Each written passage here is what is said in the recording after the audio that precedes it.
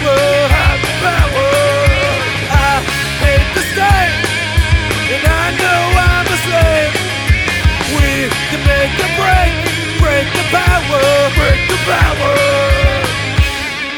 Hello, I'm Matt Bergman, and you are listening to the Punk Rock Libertarians Podcast, episode 276. I'm here tonight with Jared Schneiderman.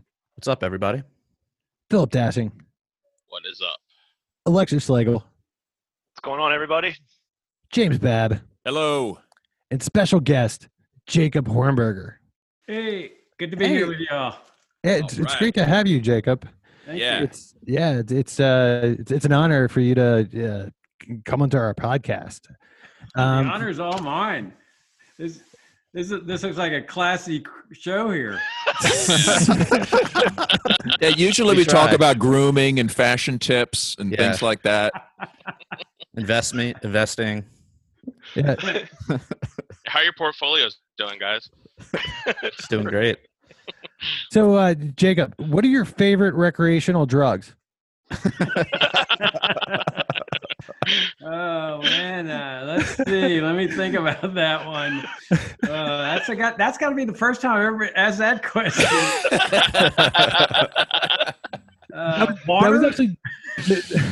That was actually Jim Babb's idea, for the record. What? You can't blame me for that. Yeah, I'm just gonna go around. I want to take it over to Alex. So Jacob, I guess maybe introduce yourself, because sometimes when I talk to individuals, they don't. They're like, "Oh, Jacob Hornberger, I think I've heard about him." But you've been in the Liberty game for years. I mean, I met you years ago in the Libertarian Party when my dad was involved, like 20, 30 years ago. So I guess maybe take the time, tell us a little bit about yourself, a little bit about your background, and those that don't know about you. Okay. Well, I grew up in Laredo, Texas, on a farm on the Rio Grande. And then after high school there, I went to college at Virginia Military Institute. I got a law degree there, a BA in economics. Then I got commissioned as an infantry officer, spent 8 years in the reserves. Then went to law school at the University of Texas, got a law degree, dropped out for a few months to attend infantry school at Fort Benning, waited tables in a restaurant a couple of months, and returned to law school, and then returned home to Laredo to practice law. And I was a trial attorney. I was in partnership with my dad, and I had active trial business. I loved practicing law. I'd wanted to be a lawyer since I was a kid.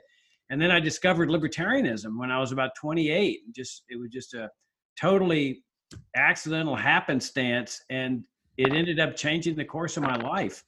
So I ended up going to Dallas to practice law, opened my own practice there after my dad passed away. And I started participating in a lot of libertarian activities, especially with the Foundation for Economic Education in New York. And after 4 years in Dallas, they offered me a job as their program director. So after a lot of soul searching, I left the law practice and went to FEE in New York and spent 2 years there, really nice years. And then I decided I wanted to start my own educational foundation. So I did that in '89 out in Denver. And that's what I've been doing ever since is our mission at FFF, which I should emphasize does not endorse my candidacy, is to present the principled, uncompromising case for libertarianism. And I just love libertarianism. I think it's the greatest philosophy in the history of mankind. And then last November, I decided, well, I want to take these people on, Democrats and Republicans that have destroyed our liberty and our well-being in this country. And that means taking them on politically. So I decided to jump in the political arena and seek the Libertarian Party presidential nomination. Now, Future of Freedom Foundation is excellent. I think that was one of my earlier introductions to libertarianism when I was in my early 20s, mid 20s. My dad would subscribe and get the letters every month, and I would read them, or he'd hand me, "Oh, there's a good article in here. You should read this about that." And but I guess maybe who were some of your influences early on? What sparked your interest into libertarianism? Well, first of all, thank you. What you just said is music to my ears. I mean, gosh, it's just very gratifying when I hear stories like that. The guy that really changed the course of my life was Leonard Read, who is the founder of the Foundation for Economic Education. Read was one of the most profound writers that you'd ever find in the libertarian movement. Interestingly enough, he isn't widely acclaimed. A lot of people don't know about Read, But Reed's books just spoke to me in a way that I felt like he was just talking to me personally. He's one of the deepest thinkers I've ever seen, and he could write so simply and so succinctly, but so profoundly. So I would put him at the top. And then there's Ludwig von Mises, who for me in economics is the greatest economist who's ever lived. And the way he presented just economics in a regular person activity thing instead of charts and graphs and stuff, it was just phenomenal for me. And he was so principled and so uncompromising. I mean, Mises to me is just a giant. He's just heroic. And then there's Henry Hazlitt, who wrote Economics in One Lesson, just phenomenal economics book. Anybody who reads Economics in One Lesson will know more economics than 95% of the economics professors around the country. And then there's Frederick Bastiat.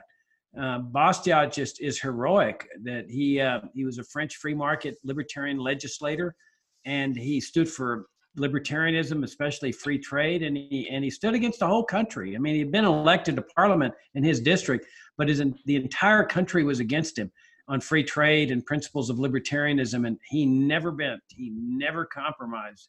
And so these guys are heroes for me. I mean, this is one of the things that you'll notice in my presidential race. I mean, I'm running a campaign based on their inspirations. That I just reject all this reform stuff that you hear about in the libertarian movement and the Libertarian Party about let's just reform the welfare warfare state and make it better. It was people like Reed and Mises and Hazlitt and Bastiat that inspired me to say, no, go for liberty, which necessarily means making the case for the dismantling of infringements on freedom rather than their reform. Hell yeah. So, Jacob, right now there's kind of a talk of this drama that went on, like, was it 20 years ago, about the Harry Browne campaign, and there's talk going around. Like, what's your take on all this? Well, it's one of those things that happens in politics. Sometimes there's political battles that take place, sometimes even inside political parties. That Browne was one of my heroes. When I first discovered libertarianism, I also discovered the hard money movement at about the same time. So I was subscribing to all these hard money newsletters like Harry Browne's Special Reports and Howard Ruff's newsletter, Mark Skousen's, I forget what it's called, Strategies and Forecasted Strategies, I think, the Aiden Sisters. And I was learning a lot of philosophy and libertarianism. By the time I subscribed to all these newsletters, I didn't have any money to invest. I was, it was about my late 20s. And so I was getting all of Browne's books. I mean, I read them all and I poured over them. I got his Harry Browne Special Reports and would study them. And then when we had our 5-year anniversary conference, Browne contacted me and said, can I speak at your conference? And I said, yeah, we'll fit you in. And I think that was around 94, 95.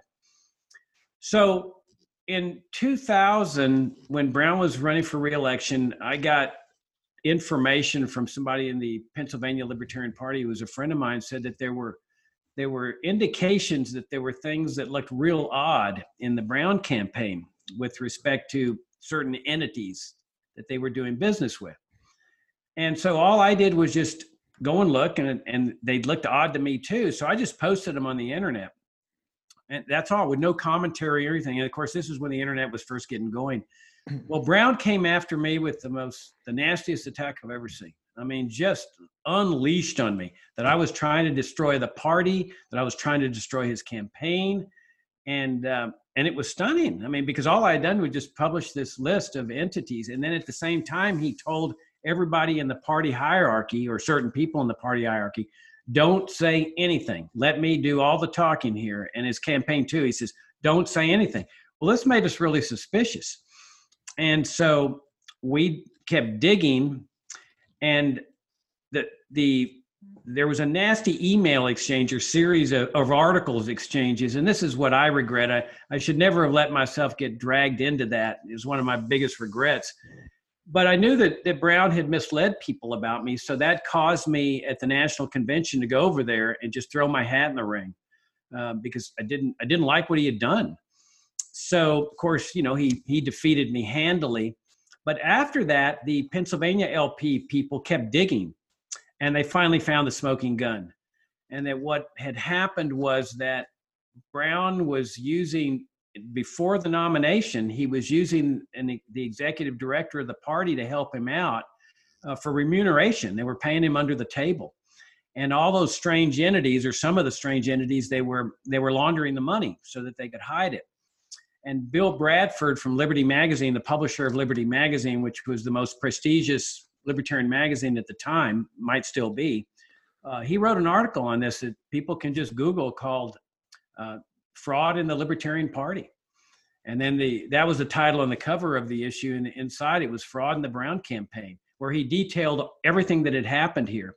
Then I went ahead and in chapter 21 of my new book, My Passion for Liberty, I detail the whole thing again, and that's on my campaign site. So if people don't want to buy the book, they can go ahead and read it. So about 2 years later, but Brown never forgave me for this. I mean, my feeling was, once they came at this and the LNC, reprimanded the executive director and said this shouldn't happen, my feeling was the fight's over. That the thing had been uncovered. I'm sure it was going to be cleaned up. It wasn't going to happen again. And 2 years later, I decided to run for U.S. Senate in Virginia. But the Virginia party hierarchy, who had been closely aligned with the Brown campaign and the executive director, they were so furious at me that they would not lift a finger to help me get on the petition, on the ballot. I needed 15,000 I needed 10,000 valid signatures, which meant I needed about 10,000 from all over the state. We can't just get our signatures here in Virginia in one area. Well, they wouldn't help me, and so, because they were so mad at me. So I went ahead and I got the signatures myself with the help of friends and one professional petition gatherer that helped me mostly in the outlying areas, and we made it. The Secretary of State said that we were the fastest, the earliest people she'd ever seen. And then at that point, I still wanted to run it as an LP candidate. I gave it a lot of thought because we could have gotten ballot access. I was convinced I could get ballot access because the Democrats weren't running anybody. Well, as it was, I got 7% as an independent. But I was just too scared. I could go over the heads of the party hierarchy and go to the convention and get the nomination, even though they hadn't helped me get the signatures. But I was too afraid that they would sabotage me. And I wanted to run a really good campaign. So I thought, this is going to be bad news if I'm running a campaign and they're putting out negative statements about me in the press. So I just decided to run as an independent. And at that point I said, with all this negative energy, people believe Brown. I mean, he was a heroic figure in the party.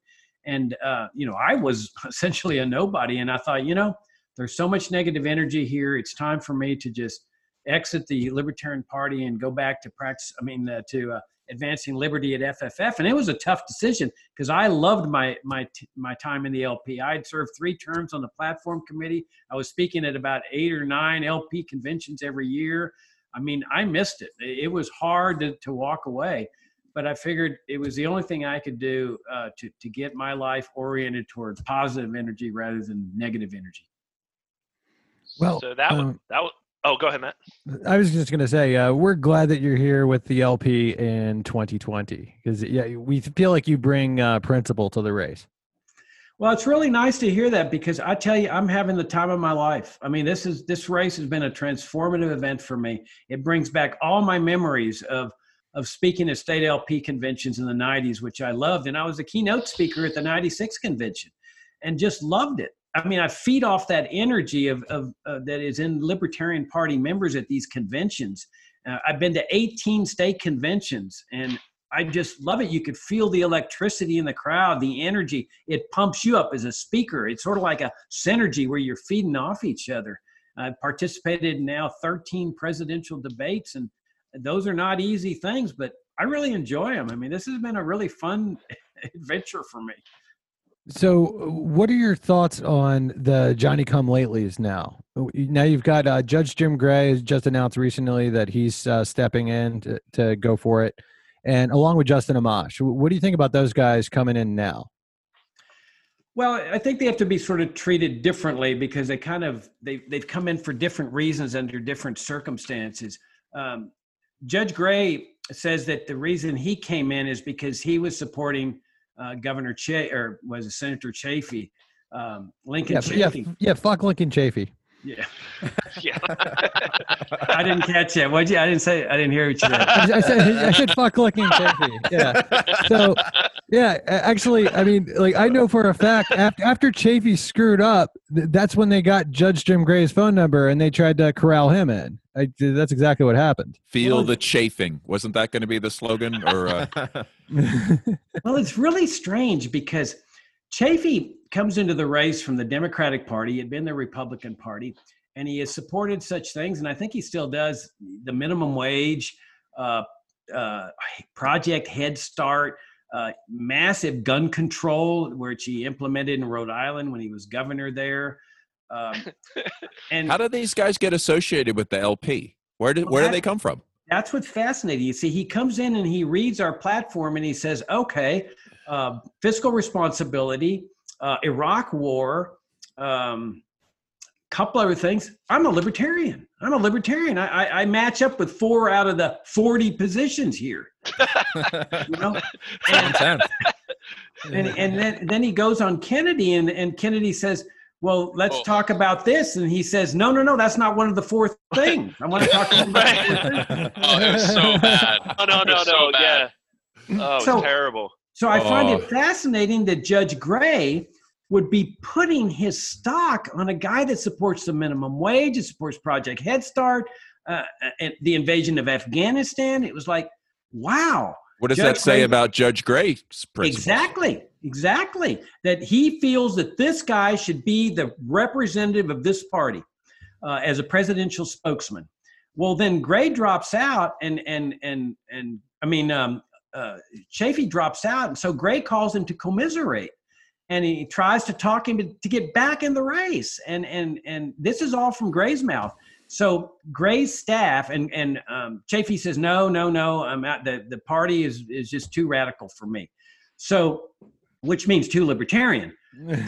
So then Chafee's staff talks Gray into taking his place.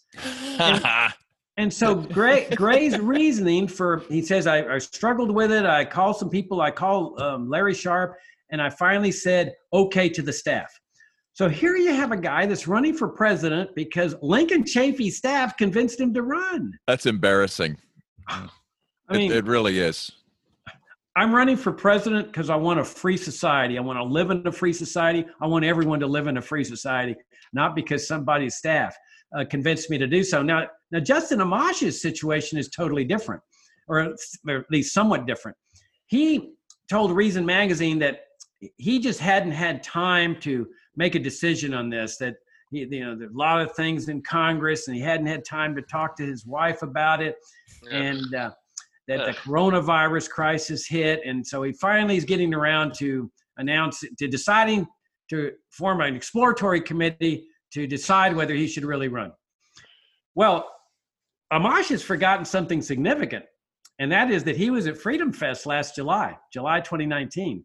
Now, Freedom Fest, if y'all are not familiar with it, is a giant libertarian conservative conference. It's put on by Mark Skousen in Las Vegas every July, and it consists of conservatives, libertarian-leaning conservatives, or what I call hybrids, and then libertarians. Well, Amash was there, and I was there, and he was on 3 panels, and the entire buzz in the convention and the conference was that Amash was going to run for president.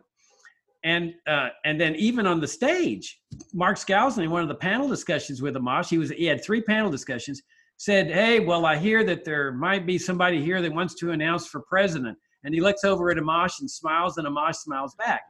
So this notion that he hasn't had time to think about this is kind of faulty because he has had time. He's been thinking about it since last July. My hunch is that the reason that he delayed till this minute is that there's this custom in the party to do last-minute ambushes, some of which have been successful, where people go through the whole debate process. Remember, I told you I've been through about 13 debates, and those are grueling. People are challenging your positions. You got moderators hitting you with questions. Everybody's waiting for you to make a mistake, and they're going to pounce. Well, he does this ambush where he announces 3 weeks before the convention, and I don't think he's even formally announced yet, but he's essentially in the race, where he misses all these conventions, where he just says, hey, come on in. I don't need to do these conventions. Coronate me. And of course, there's this tsunami of publicity with all the mainstream media. And then he's got Reason Magazine doing this whole thing of interviews and articles. And then he's got the Cato Institute, people saying, oh, Amash is our guy, because he's a reform-oriented libertarian conservative, which is what they love. He's like the example of that. Well, my position is that, nobody should be better than anyone else. You come in and you go through this process. That's our custom.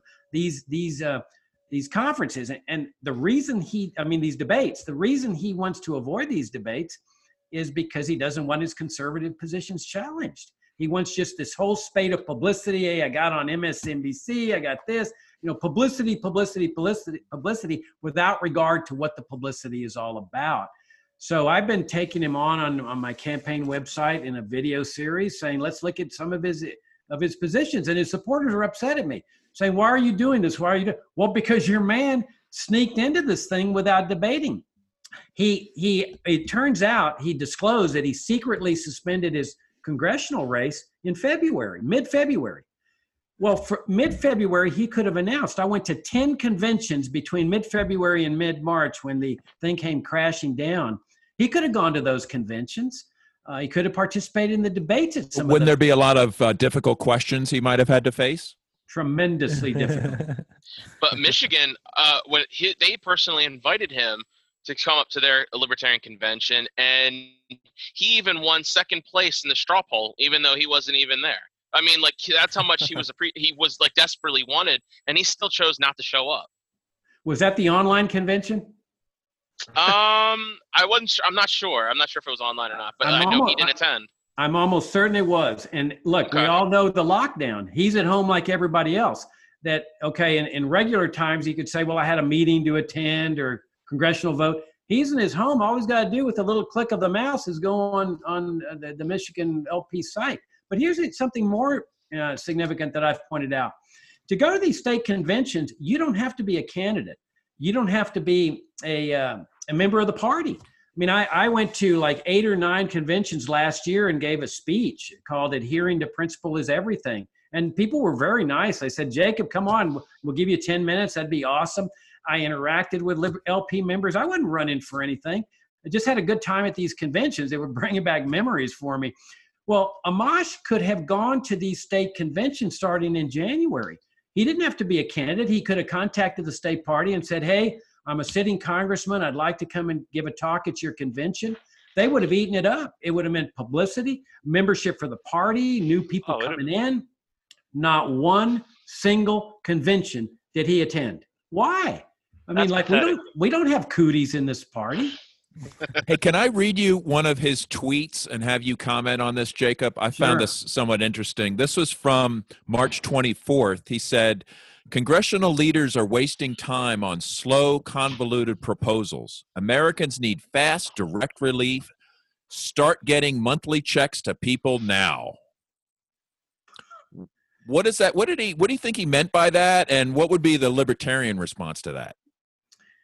Well, he meant a welfare check. I mean, it's no different from Andrew Yang's proposal from the Democratic Party, that he wants to send everybody a check. And if he's made the nominee, make no mistake about it, he's going to go out among the American people and said, I wanted to give you this. I mean, this is the way Democrats and Republicans have always run their races. It's candy. It's political candy. It's like dictators in Latin America do it. I'm giving you free this and free that and free this and free that. But what he never talks about is where the money's coming from.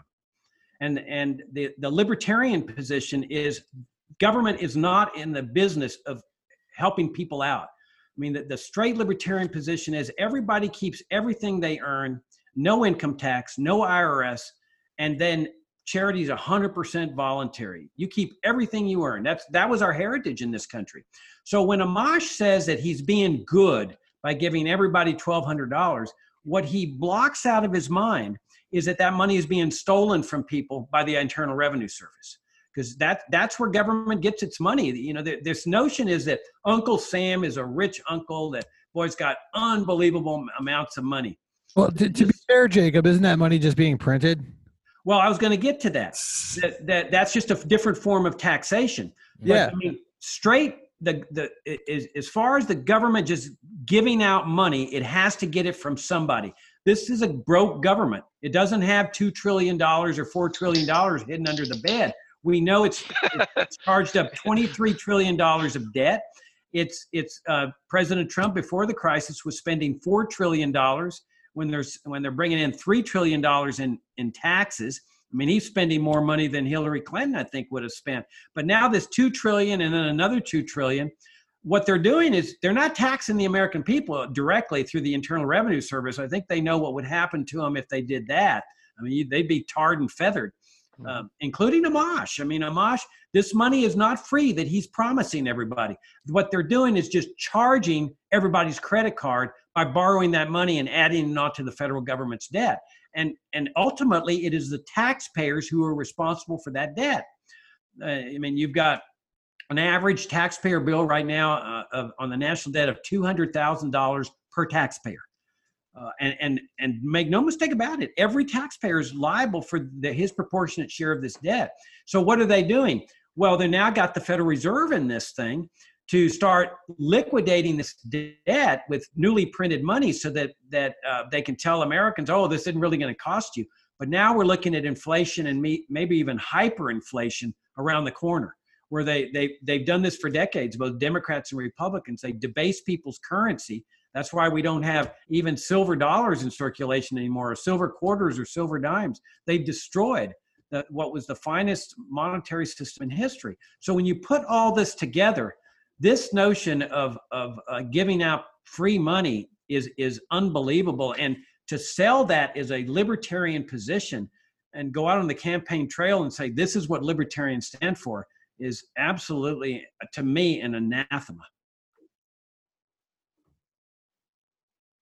Yeah, I was going to say, there's been some recent talk of, you've had some criticisms from I would say even with some of your supporters about how you kind of lead the charge about welfare and welfareism being one of your main points when, it seems to be like more money is spent on the warfare state. So what would you say to people that criticism? I've been a leader in the fight against the warfare state. My position is more libertarian than anybody in this race with respect to the warfare state. I'm just saying that they're two halves or two flip sides of the same coin. If we want a free society, it's not enough to just end the warfare state. You've got to end the welfare state too. I mean, the IRS is one of the most vicious, brutal agencies in U.S. history. I mean, look what happened with Irwin Schiff. They killed the guy. I mean, he had cancer and he's sitting in the federal penitentiary just because he opposed income taxation. They wouldn't let him out when he was dying. Look what the IRS has done to people in terms of audits and harassment and criminal prosecutions and attachments and garnishments and liens. It's horrible. But it's important to focus on that aspect of liberty. This notion where I've been criticized, oh, Jacob, you want to abolish Social Security and Medicare and Medicaid and education grants and foreign aid to dictators. It really shows you what a lack of compassion you have. Are you kidding me? You call the Internal Revenue Service caring and compassionate? That's how you get your caring and compassionate? Bull. That's not caring and compassion at all. Caring and compassion is you keep everything what you earn and then you decide what to do with it. Now, on the warfare state side of this, nobody's hardcore than me. I say, number one, and I criticize both Republicans and Democrats on this. I mean, look at Republicans. They claim to be pro-life with respect to the rights of the unborn child. And yet they inflict for decades death and destruction on foreigners whose regime has never invaded the United States, including children. They killed hundreds of thousands of Iraqi children in the 90s with their sanctions regime. They're killing people in Iran today with their sanctions regime. I call sanctions the banality of evil, Hannah Arendt's term for good people engaging in evil actions with good intentions. So I would bring all the troops home from everywhere, Korea, Europe, World War II is over, Middle East, Afghanistan, Africa, Latin America, bring them all home and don't stop there, discharge them. As soon as they land on American shores, discharge them in the private sector. They're not necessary. because we don't need an interventionist government. So you end all foreign interventionism. You abandon all foreign military bases, including Guantanamo. It belongs to Cuba. It doesn't belong to the United States. And then you discharge all those soldiers. So think of the money that's going to save, plus the positive effect in the economy with soldiers that are now producing instead of consuming tax wealth. But 3, let's go a step further. You start downsizing the military here at home. You don't need all these military bases and all this stuff here. In the 1800s, you needed a fort to protect a community from the Native American attacks. There is no reasonable possibility of an invasion of the United States in the foreseeable future. No nation state's got the military capability, the money, the resources, the personnel, the equipment. You can't cross an ocean and invade and conquer the United States. 4, and this is what separates me out from everybody in this race, because as far as I know, no one else has called for the dismantling of it. Well, Kokesh calls for the whole dismantling of the whole federal government, but I want to dismantle the whole I want to dismantle the national security state part of the government. The CIA, which Justin Amash supports because on his congressional website, he actually sends children to the website of the CIA to learn about the CIA, to play games over there on that site. I consider the CIA the most evil organization in U.S. history. Yes. I would dismantle the NSA. No reform. You see, this is what separates me out from the reformers. No reform.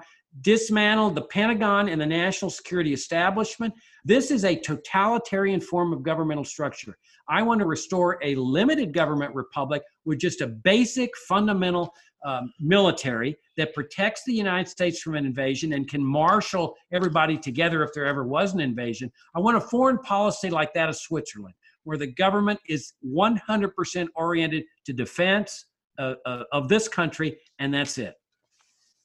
Yes. So I know another criticism off that. I know Larry Sharp has said that, well, if you were to dismiss the soldiers when you bring back home, that would lead to mass amounts of suicides of soldiers. Oh, that is What? for goddamn dick. That is the most What? ridiculous fucking shit I've ever heard as a veteran. He said that he And- said something along the lines that that's not very pro-life if you want to just dismiss these people and let them kill themselves or something. That along is those awful. lines. That Wait, is the worst thing. That I is thought so they're Alex- killing Alex- themselves right now, like 21 every day or something. 22, yeah, like an Right. hour or something like that. So, yeah. and pathetic. but firing them will cause even more suicides than what we're already getting. That doesn't make any sense. But Yeah, he just made that remark the other day. I didn't know Wow. you had said it, and I'll take your Wow. word for it. That's ridiculous. People commit suicides for reasons that they're over there killing people that I think deep down they know they shouldn't be killing.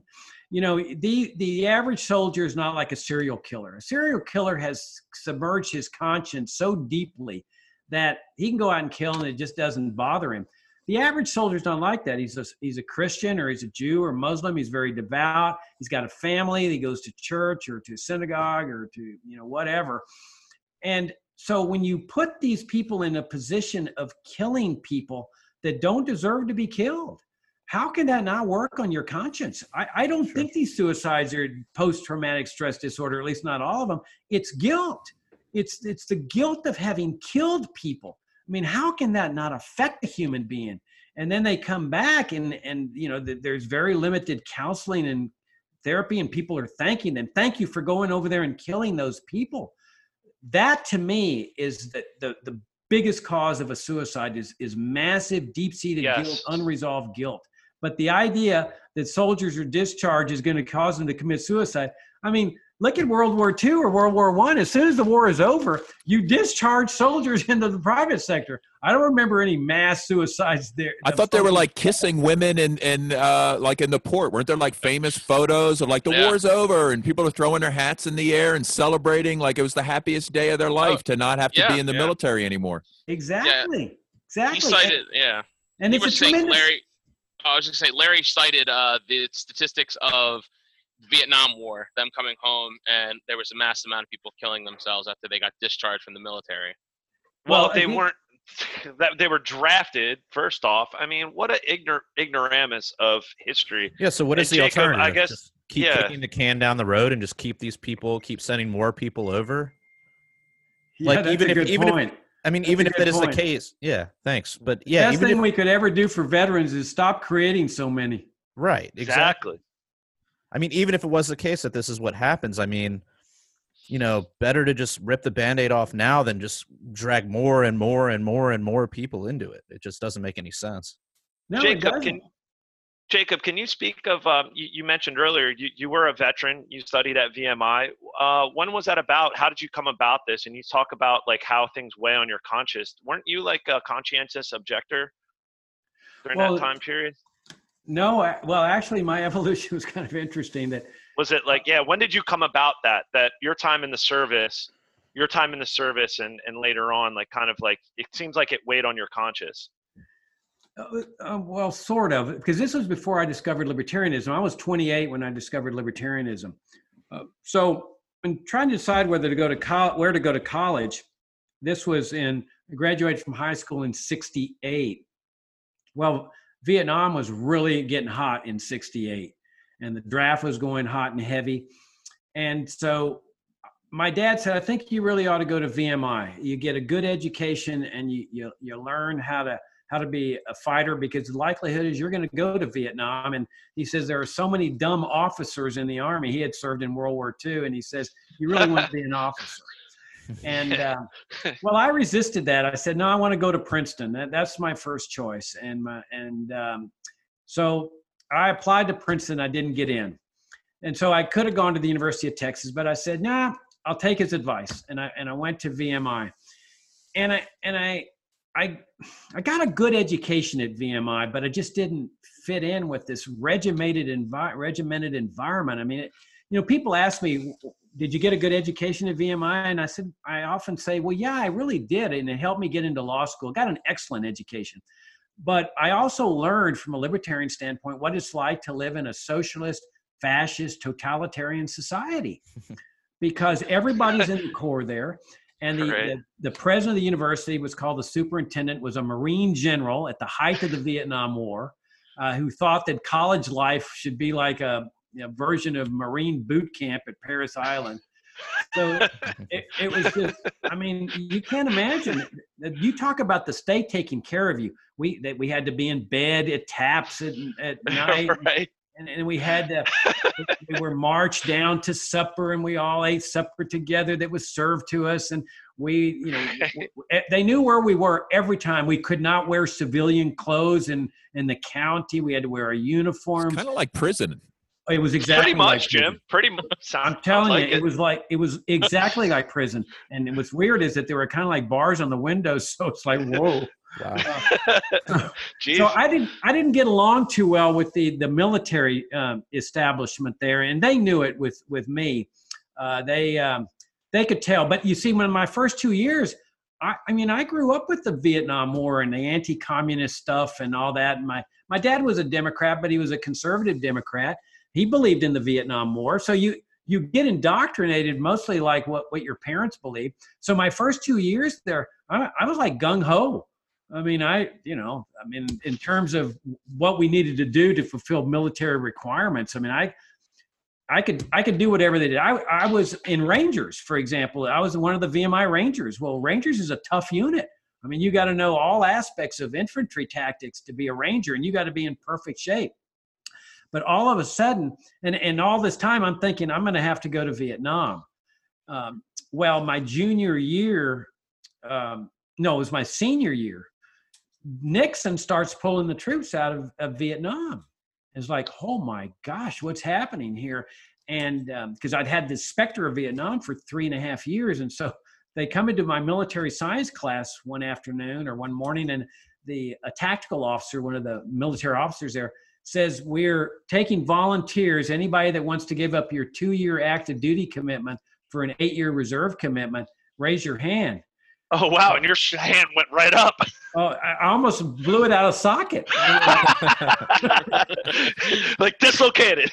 Oh, yeah. Sign me up, man. So it was. Get the fuck out of here. Oh, yeah. So it was the greatest thing, man. And then here's the greatest part. They forget. Now, I had to go to Fort Benning for infantry school, which was just a real joy for 3 months there, Oh, God. Oh, God. But then the funny part is they forget about me. And I'm in a control group for 7 years. No, 6 years. I'm in what's called a control group. They just forgot about me. I wasn't getting summer camp assignments. I didn't go to monthly meetings. It was just awesome.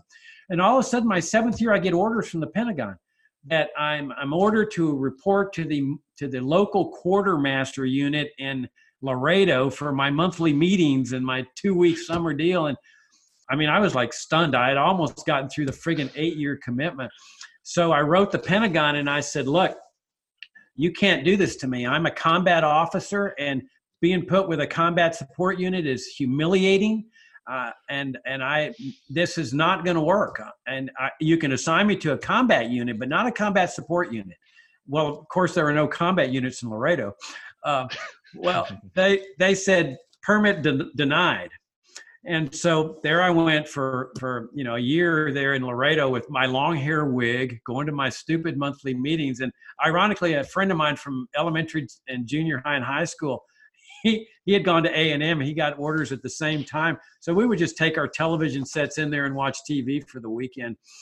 And then at the end of that year, this is really funny, I wrote the Pentagon again and I said, I want you to know this has been a very rewarding experience for me. But I really hate to deny somebody else this opportunity. I'd like out. And they granted it. They said, okay.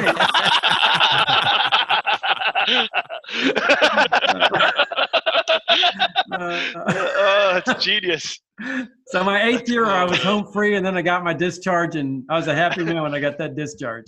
See, that's awesome. Man. And Jacob, that's the thing. And what Phil was talking about with Larry, if that is true, what he said, he has a complete disconnect from the veteran experience and understanding what it is, veterans, the things you see. I'm a lucky vet. I did the 8 years in the Air Force, but I saw the wastefulness. I was stationed over in England for 2 years. I was stationed over in Korea twice. I mean, it's just wastefulness. It's awful just to maintain an empire.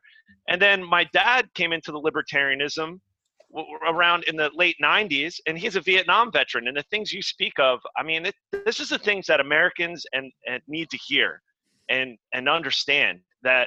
And your anti-war video that you just put out, that campaign ad, that was awesome, by the way. Just tell us about that. Props on that.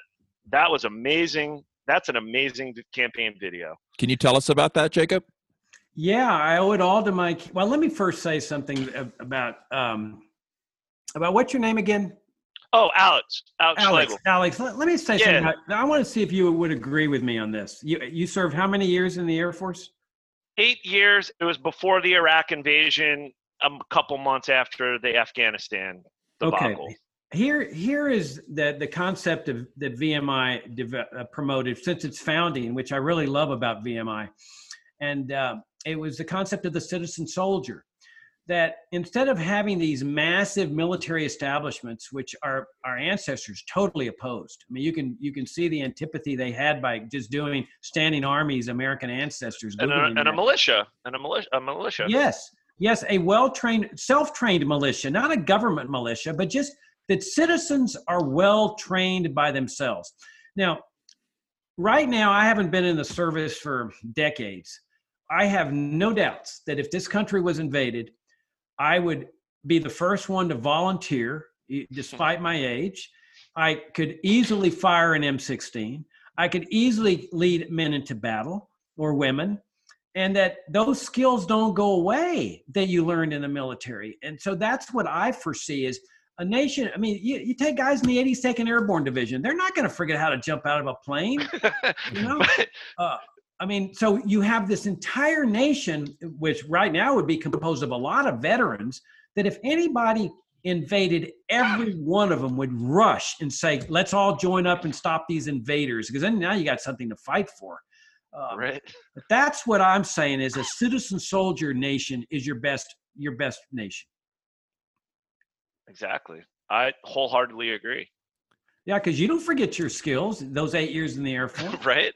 Yeah. If anything, like they've trained me to basically hate the government even more and then gave me the skills and ability to, so yeah, it's. And notice he's got a fine Hawaiian shirt on. Notice that Alexander has some of the finest Hawaiian shirts of anyone I know.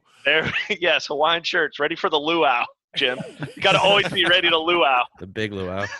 Well, okay, about the video. I'm so proud of that video. I just can't tell you. I love that video. And the guy responsible is my campaign manager, Jake Porter, out of the Iowa LP. He's undoubtedly the greatest political strategist in this party and maybe in this country. I would put him up against the Trump machine and the Biden machine any day of the week. And, we've been very fortunate so far. I've won, 4 or 5 primary elections. I've won 3 caucuses. I've won about 8 or 9 straw polls in states all across the country, including the big ones like California and Florida, and some of the small ones like Arkansas. But it's all Jake. I mean, and the fact that people like this message I'm putting out, it doesn't have anything to do with me. It's this message of principle. So Jake put together this ad. He contracted with a professional producer of films, and they put together this advertisement, this anti-war advertisement. And I just love it. It's nice to get y'all's feedback because I'm just so pleased with this thing.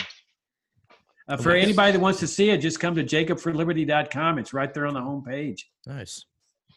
Yeah, we'll have to put that in the show notes.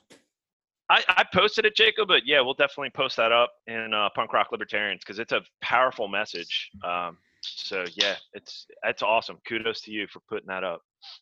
Thank you. So Jacob, what are your thoughts on this? What they're doing with the convention now? How it's apparently been delayed until July, and they don't have a location yet. What are your thoughts on that?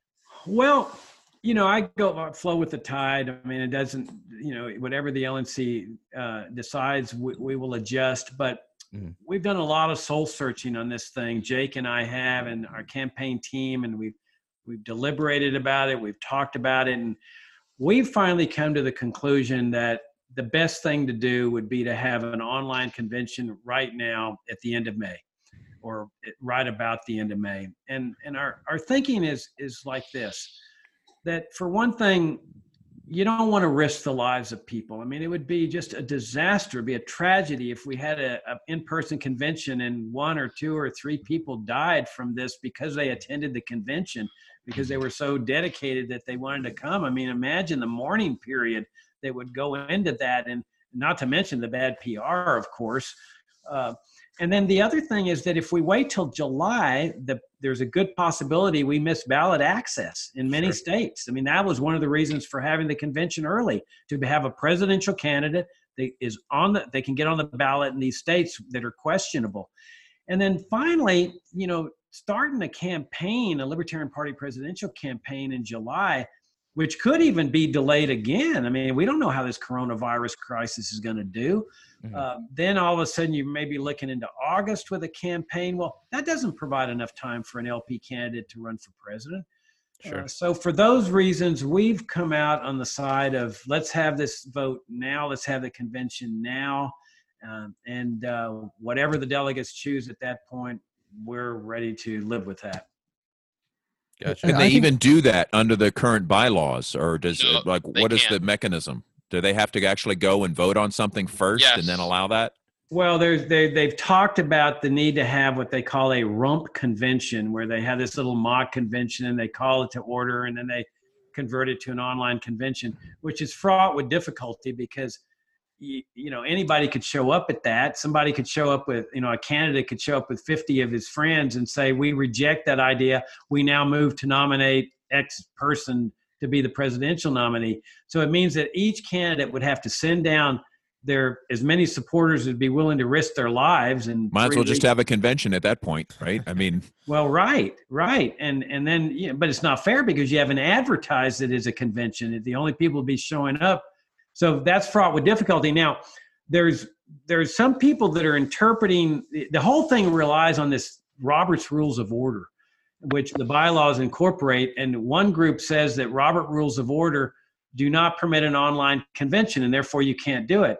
Well, I heard lately that the people who put out Robert's Rules of Order say, no, that's a misinterpretation.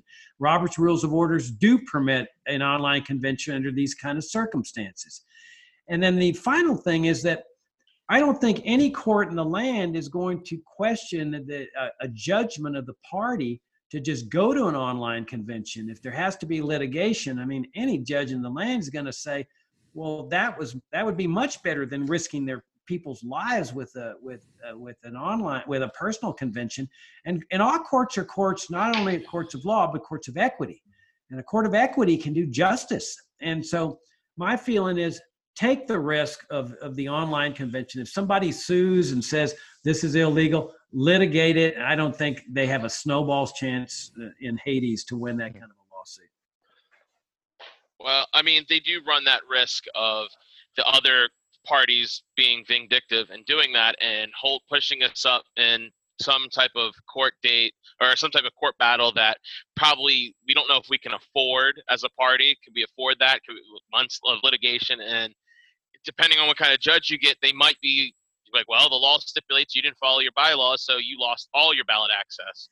So it's like you run the risk of like, well, I mean, I haven't heard what you just said about Robert's Rules coming out saying that they allow an online convention, but for everything I've been heard through the whole process is that we can lose more states by doing an online convention than we could if we waited past some of these deadlines, which, might I add, the LNC is already negotiating and already fighting battles with the states that they would lose ballot access that's already being handled. And I don't even know how ballot access could possibly work during a lockdown anyway. I mean, Pennsylvania sometimes is, I don't know what it's currently, but in the past they've required tens of thousands of signatures. And what are you supposed to stand on a street corner now and stay 12 feet away from people while you beg them to sign your stupid form? Yeah, that's what we're fighting in Maryland. Exactly. This was the thing at the LP convention, and that was probably the last convention that Jacob, you were able to get to. But yeah, we're dealing with that here in Maryland because we lost ballot access.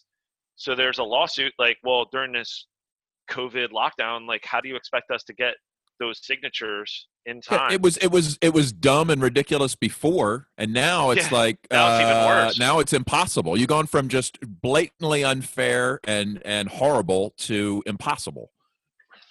Well, exactly. From what I understand, the court in Illinois put us on the ballot because of these extraordinary circumstances and waived all the ballot access restrictions. So why not do that every year in every state? It's one big protection racket. I mean, that's all ballot access is, to protect Democrats and Republicans from competition. But I agree with y'all. There's risks any way you go. It's not a perfect solution either way. I just say that if you're going to balance the risks, you're better off taking the risk of the earlier convention where you protect the lives of people. And you have the presidential candidate has got a lot of time to campaign. I mean, let's face it, this campaign's going to orient a lot of toward online activity. I mean, I can't see there's going to be big rallies and groups and stuff to go speak to, and which I miss because I love that energy of the crowd. But we have shifted to all our stuff online. We didn't skip a beat, man. We're doing these kind of things, podcasts, video, presentations, articles, all kinds of these, like the anti-war video. So if we win this nomination, we are good to go against Trump and Biden right at day one. Yeah, here. Yeah. Where would be if you got a chance to, I mean, let's be realistic. There would never risk or humiliation by being on stage with you.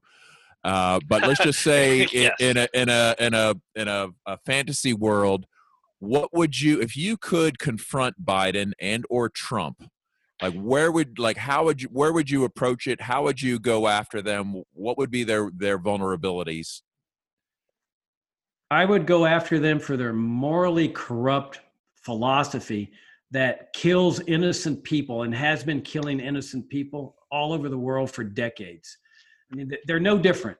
Biden and Trump are cut out of the same cloth. And I've been saying that about these Republicans and Democrats for decades. It's one party divided into two wings, the welfare warfare party. And I would start out by the people, the innocent people they have killed, the massive death and suffering they've inflicted around the world, in the Middle East, Afghanistan, Latin America with their regime change operations, and today with their sanctions. I mean, what they're doing to the people of Iran is so morally abominable that it shocks the conscience. It shocks my conscience. What they did to the Iraqi people with both their invasions and their sanctions is just horrendous. So I take the battle right to them on a moral case. And then I'd take the battle to them on the drug war, which I consider one of the most deadly, destructive, and racially bigoted government programs in history. I mean, the penitentiaries are filled with black men because this war is Jim Crow. There's no better name for it than Jim Crow. And the black community has paid the biggest price. And so Biden acts like he's got the black vote locked up. I'd go after that black vote big time. And I did it in North Carolina when I was campaigning for the primary in North Carolina, and I was making connections with a lot of African Americans there. A African American reporter for a black newspaper there wrote a column saying, I want everybody to look at Jacob Hornberger's campaign because even though I'm a leftist, I am considering voting for him, and I'm exhorting all my followers, all my readers to do the same thing. And he had a detailed account of how I was waging this war against this bigoted drug war. Immigration controls, I'd go after them for that. I mean, they have brought death and suffering to countless people. I grew up on the border. I've seen this death and suffering firsthand. There's a picture on the internet just recently of a man and his 3-year-old daughter dead on the shores of the Rio Grande, along with their police state that they have, the highway checkpoints. I mean, if you've never been to the American Southwest, you don't know what a police state is. Highway checkpoints for people that have never gone into Mexico, roving Border Patrol checkpoints that stop whoever they want, boarding of Greyhound buses, trespasses on the ranches and farms, or my farm. I mean, I have firsthand experience with this. We hired illegal immigrants. We were on the Rio Grande. We pumped out of the river to water our crops and orange trees and stuff. And the Border Patrol could come onto our farm whenever it wanted. And if we didn't give them a key to our lock at the front gate on the main highway, they would shoot it off. Wow. That's the tyranny that we live under, the eminent domain. So there's 3. And then I take them on for what they've done to young people of this country with their beloved welfare state, their fake compassion, their fake caring of people. The $2 trillion that is taken out of young people's pockets for Social Security, Medicare, and Medicaid, why can't that $2 trillion remain in their pockets? Why can't they give their money to their parents and grandparents and other people in need and eliminate the middleman? Because what they're saying is younger people can't be trusted with freedom. They're a bad people. And I'm going to go after them big time on that. I say younger people can be trusted with freedom and with their own money, and leave that $2 trillion in their pockets to do with what they will. And they would do the right thing rather than use the Internal Revenue Service. So those are the four of the big things I go after them on. Eliminate the middleman. Fuck yeah. What about, I'd like you to, maybe you could talk more about immigration, because I heard Tom Woods the other day, and he was talking to somebody, and he was, you could tell that he knows what the libertarian position on borders are, but yet he's kind of afraid to criticize the right too much and the people that think we still need to have a border control. What is the libertarian position on human migration? There is only one position. And you often hear in the libertarian movement and the Libertarian Party that there's 2 positions. There are no 2 positions. The libertarian philosophy is an exquisite, beautiful philosophy. And part of that beauty is its internal consistency. I mean, it's like a Beethoven symphony. It really is just this beautiful philosophy. So you're not going to have a philosophy this exquisite that's going to embrace 2 opposite positions. As Ayn Rand would say, when you find yourself embracing opposites, check your premises. And so this open borders and controlled borders are both libertarian positions is ridiculous. It's like saying drug laws and not drug laws is a libertarian position. The libertarian position, the core principle of libertarianism, is the non-aggression principle. You have a right to live your life any way you want as long as you're not initiating force or fraud against someone else. So no murder, no rape, no stealing, etc. When you cross a political border, you're not violating anyone's rights. I mean, every day people cross from Maryland into Virginia. They cross the river there. They're not violating anybody's rights by crossing that border. We cross county borders every day. Nobody's rights are violated. So when you cross the Rio Grande, like in Laredo and Nuevo Laredo are one great big metropolitan area separated by a river. When you cross the International Bridge, or one of them, you haven't violated anybody's rights. And so to have this massive apparatus that initiates force against people for crossing a border is the antithesis of libertarianism. I mean, you're actually using force against somebody that is just engaged in a purely peaceful act. Normally, just going up north and trying to get a job, sustain their life, send a little money back to the family, accumulate a little bit of wealth, and then return to Mexico or wherever, come back again the following year. Instead, you have this massive socialist apparatus. And this is what's so ironic. You've got libertarians supporting socialism because that's what the immigration apparatus is. It's central planning. They decide how many immigrants from each country, the credentials, the qualifications. This is classic central planning. And central planning, as Ludwig von Mises said, always produces planned chaos. So you have this big backlog of people at the border that want to come in and work. You've got strawberry fields in the United States rotting because they don't have enough workers. This is classic socialism, planned chaos. And then you get a police state with it too. You see, because if you just have a sign that says, do not enter without permission, everybody ignores it. That's where the enforcement comes in. So you have the spectacle of libertarians supporting a police state. I mean, this is what's so ironic.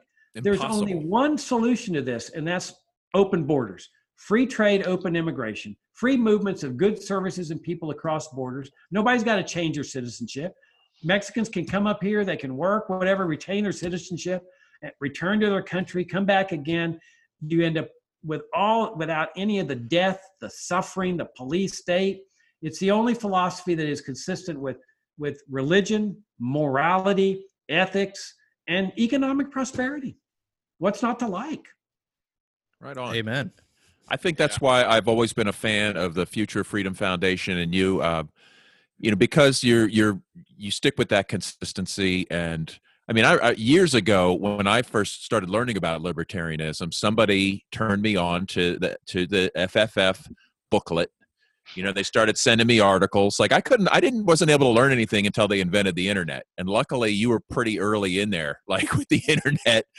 And so I'd be like, well, I don't know. I thought we needed government schools. Really? Like, and then like you could that like someone like, nope, here's the breakdown. Like, oh, okay. You know, and it made sense. They're like, wait, I thought we needed to have this. Nope, here's the breakdown. Like, oh, okay, makes sense. So, you know, what started as like a hodgepodge of like, yeah, that kind of makes sense. Like it was able to coagulate into a cohesive philosophy. And I'm like, yep, I'm in. I'm totally in. And I've been in ever since. But like, what if it had been like, well, we want some liberty here, but not over there.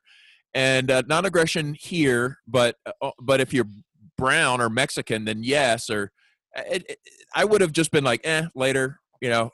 But I just think that's, you know, one of the great things that you've been bringing to the libertarian community for so many years. Yeah, look at Alex has the booklets. I got all my Future of Freedom booklets here.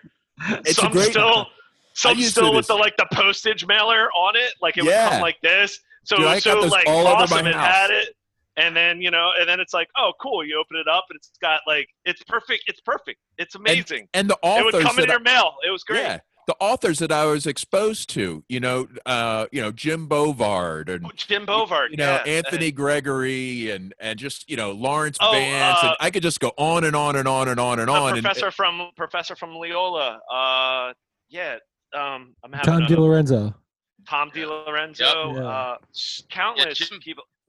Jim Bovard's actually, he wants to come on. He wants to come on the podcast sometime. I've already been talking to him. Hell yeah. He lives in Maryland too, so he's been following up on the Duncan Lemp case real well. He's been following everything. He's been following that. He's great. Really, really well. And that's something that's lost in the sauce amongst all this COVID. He's probably like one of the greatest investigative reporters that's left. I mean, yeah, he still actually investigates. That's cool.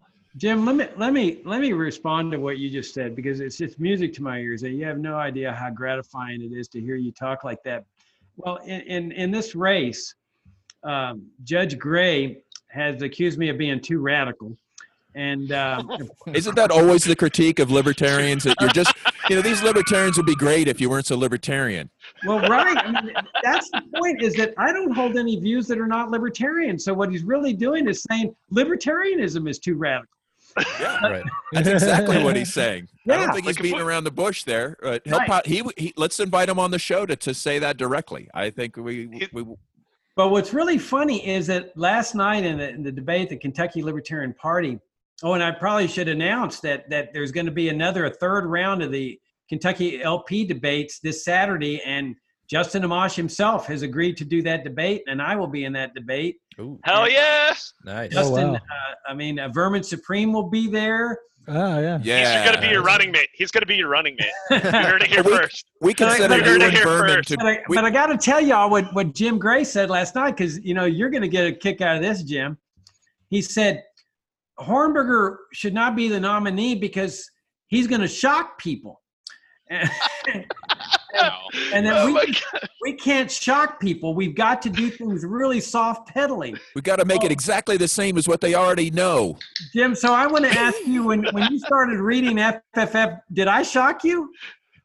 No, because I was already like thinking along these lines, but I'd already been taught that government schools are important and that national security agencies are here to protect us. And I had all the programming, right? But I knew it didn't make any sense. I just needed somebody that had done the research, that was able to help me break it down and confirm like what my instincts were telling me. But it just seemed like it didn't make any sense until you start, like you just take one down and then the next one and then the next one and then the next one.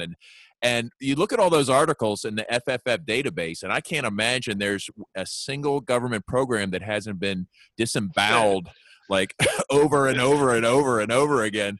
And I use it for my own research still. Like there's an article that I share, Bart Frazier wrote about Hawk Mountain Sanctuary up here in Pennsylvania. This Oh private, yeah, up in their PA, yeah. right, and it's one of my favorite Scout places. And it's it's a perfect example of free market environmentalism that's spectacular. And he just did this great article about the history, and that was like 12 years ago or something. But I still pull it up and I still share it with people because the topic still comes up. People say, "Well, we got to have the national parks," blah blah blah. I don't have the time. I don't have the time to do all of this. I just find the right article and I send it to them. Those booklets, I've given subscriptions to family members. Great. I've put them in libraries. I've sent them to people in jail. I've got them on the mailing list, like trying to just. Yes. Oh, and then when the Occupy movement came around, like the Ron Paul people wanted to go and kind of reach out to people, and there were kind of like, we had all these like thousands of people were showing up, and they're like, we're all mad, but we don't know what's going on. And I contacted you. I said, "You got any of those booklets around or whatever?" And you sent me this huge case of back issues. And I had some DVDs that Ernie Hancock sent me, and I stuck DVDs in the booklets, and we would just go around and pass them out. Just I like, got the hey, DVD. and then I didn't know how much would be received, but there's just all these people were hanging around, and everybody's mad, and the banker bailouts were going down, and but then I noticed people come back to me. It's like, "Oh, I noticed we got different books. What other ones do you have in there?" And they wanted additional, like different, because there were different months of the magazine that you had sent. So I just thought, these just great materials to have around. So thank you for sending those. Well, no, it's music to my ears. I'd like to share with you how I discovered libertarianism, because it's very similar to what you're saying. That I was just rummaging around the public library in Laredo, of all things, a public library, and I see these 4 little books. Now, I was a Democrat, and I believe that government should be helping the poor. I was on the Legal Aid Board of Trustees as a lawyer. That provided free legal care for the poor. I was the ACLU rep in Laredo as a lawyer. So I'm disillusioned with politics at this point. I was around 28. I go into the public library and I look for something to read, and I go to the political science section, and there's these 4 little different colored books on the lower shelf. So I pulled one of them out, and they were called Essays on Liberty, volume 1, 2, 3, and 4. And I started thumbing through these things, and I mean, it was a road to Damascus experience. These were hardcore, pure, principled libertarian expositions. I mean, Ludwig von Mises, Leonard Read, Frank Chodoroff. I mean, it was just unbelievable. And I was just stunned. I was absolutely stunned. So when Judge Gray says, "I'm going to shock people," I was shocked. But I tell you, it was a transformative event in my life. It changed the course of my life. If those little books had said, we advocate health savings accounts and school vouchers and Social Security privatization and putting better people in charge of the regulatory commissions, I never would have been a libertarian. I mean, it was this pure principled message that made me realize I am a libertarian. Right on.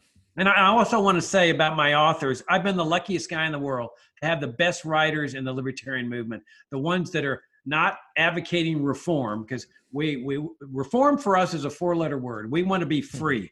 And if all you do is reform the welfare warfare state, you have not achieved freedom any more than reforming slavery would have meant slavery reform. But I've got authors like Richard Ebeling, who's just heroic. I've known him since the 80s. Lawrence Vance, Jim Bovard has been the greatest friend that one could ever have. Sheldon Richmond did great of course. work. Sheldon, yeah, Sheldon. Of course. Oh, yeah. Yeah, I mean, and then Wendy McElroy. There's so many heavies. I mean, these are all like people that I just respect so highly and have enjoyed so many of their writings that a lot of times it was my first exposure was in that booklet. Yeah, they're heroic. And just like what Jim was saying, it's so great, Jacob. Like, I love those booklets. And like I said, like my dad would just like give them to me, like, hey, read this article. And he would highlight things in there. Like, I think you'd find this of interest. But just like what Jim said, your archive, any debate you're having or any defense of libertarianism and 100% liberty, no compromise, 100% liberty, all the examples like Jim was talking about, you could just go through and just read this article as a alternative, or just like, look, I don't want to debate you, just read this, maybe you'll come around to 100% liberty. And the way were you guys sorry, the thing about it is that my feeling is that if you want people to start thinking about liberty, then you've got to make the case for liberty. Mm-hmm. If all you do is make the case for school vouchers, then that's all people are going to think about. Oh, how we can improve the public schools. And okay, so Sharp's come after me on the suicide thing. Let me go after him a little bit. He's Gray's vice presidential candidate, and they match up perfectly. I mean, it really is a good ticket because, you go to Sharp's campaign website for governor, and he's got like these 3,000 word white papers. I mean, he's got, Elizabeth Warren has nothing on Larry Sharp with all her plans. I mean, Sharp's got all these white Oh, Pocahontas. And he's got a 3,000 word white paper on how to make public schooling in New York work. Oh. Wow. No. Boo. Boo. Damn. Get out. Jacob Hornberger dropping fire. How are people ever going to think about educational liberty if you don't make the case for getting government out of education? Yeah, right. Totally, man. I couldn't agree with you more. Unfortunately, we've run out of time here. We've actually went like no. I'm not finished yet. Okay.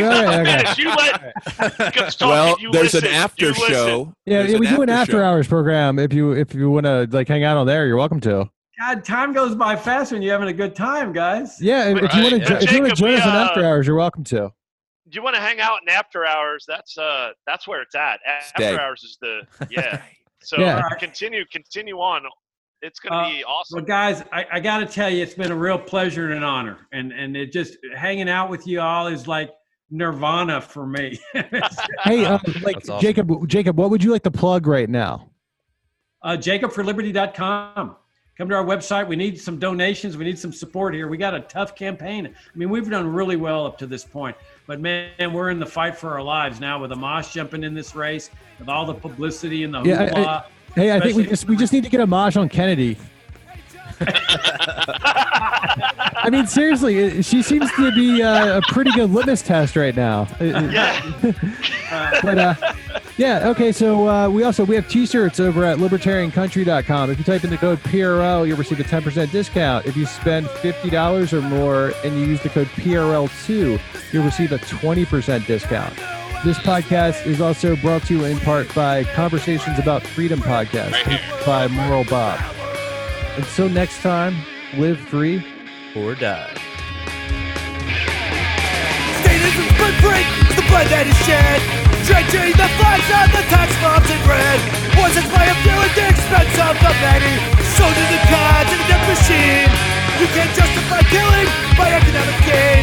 For God, country, and democracy. You get from freedom and gunpoint in a foreign land. You support the troops, then bring them home. I believe that you will do the best for you. And I believe that we have the power, have the power. I hate the state, and I know I'm a slave. We can make a break the power, break the power. Society owes individuals nothing more than non-interference with natural rights.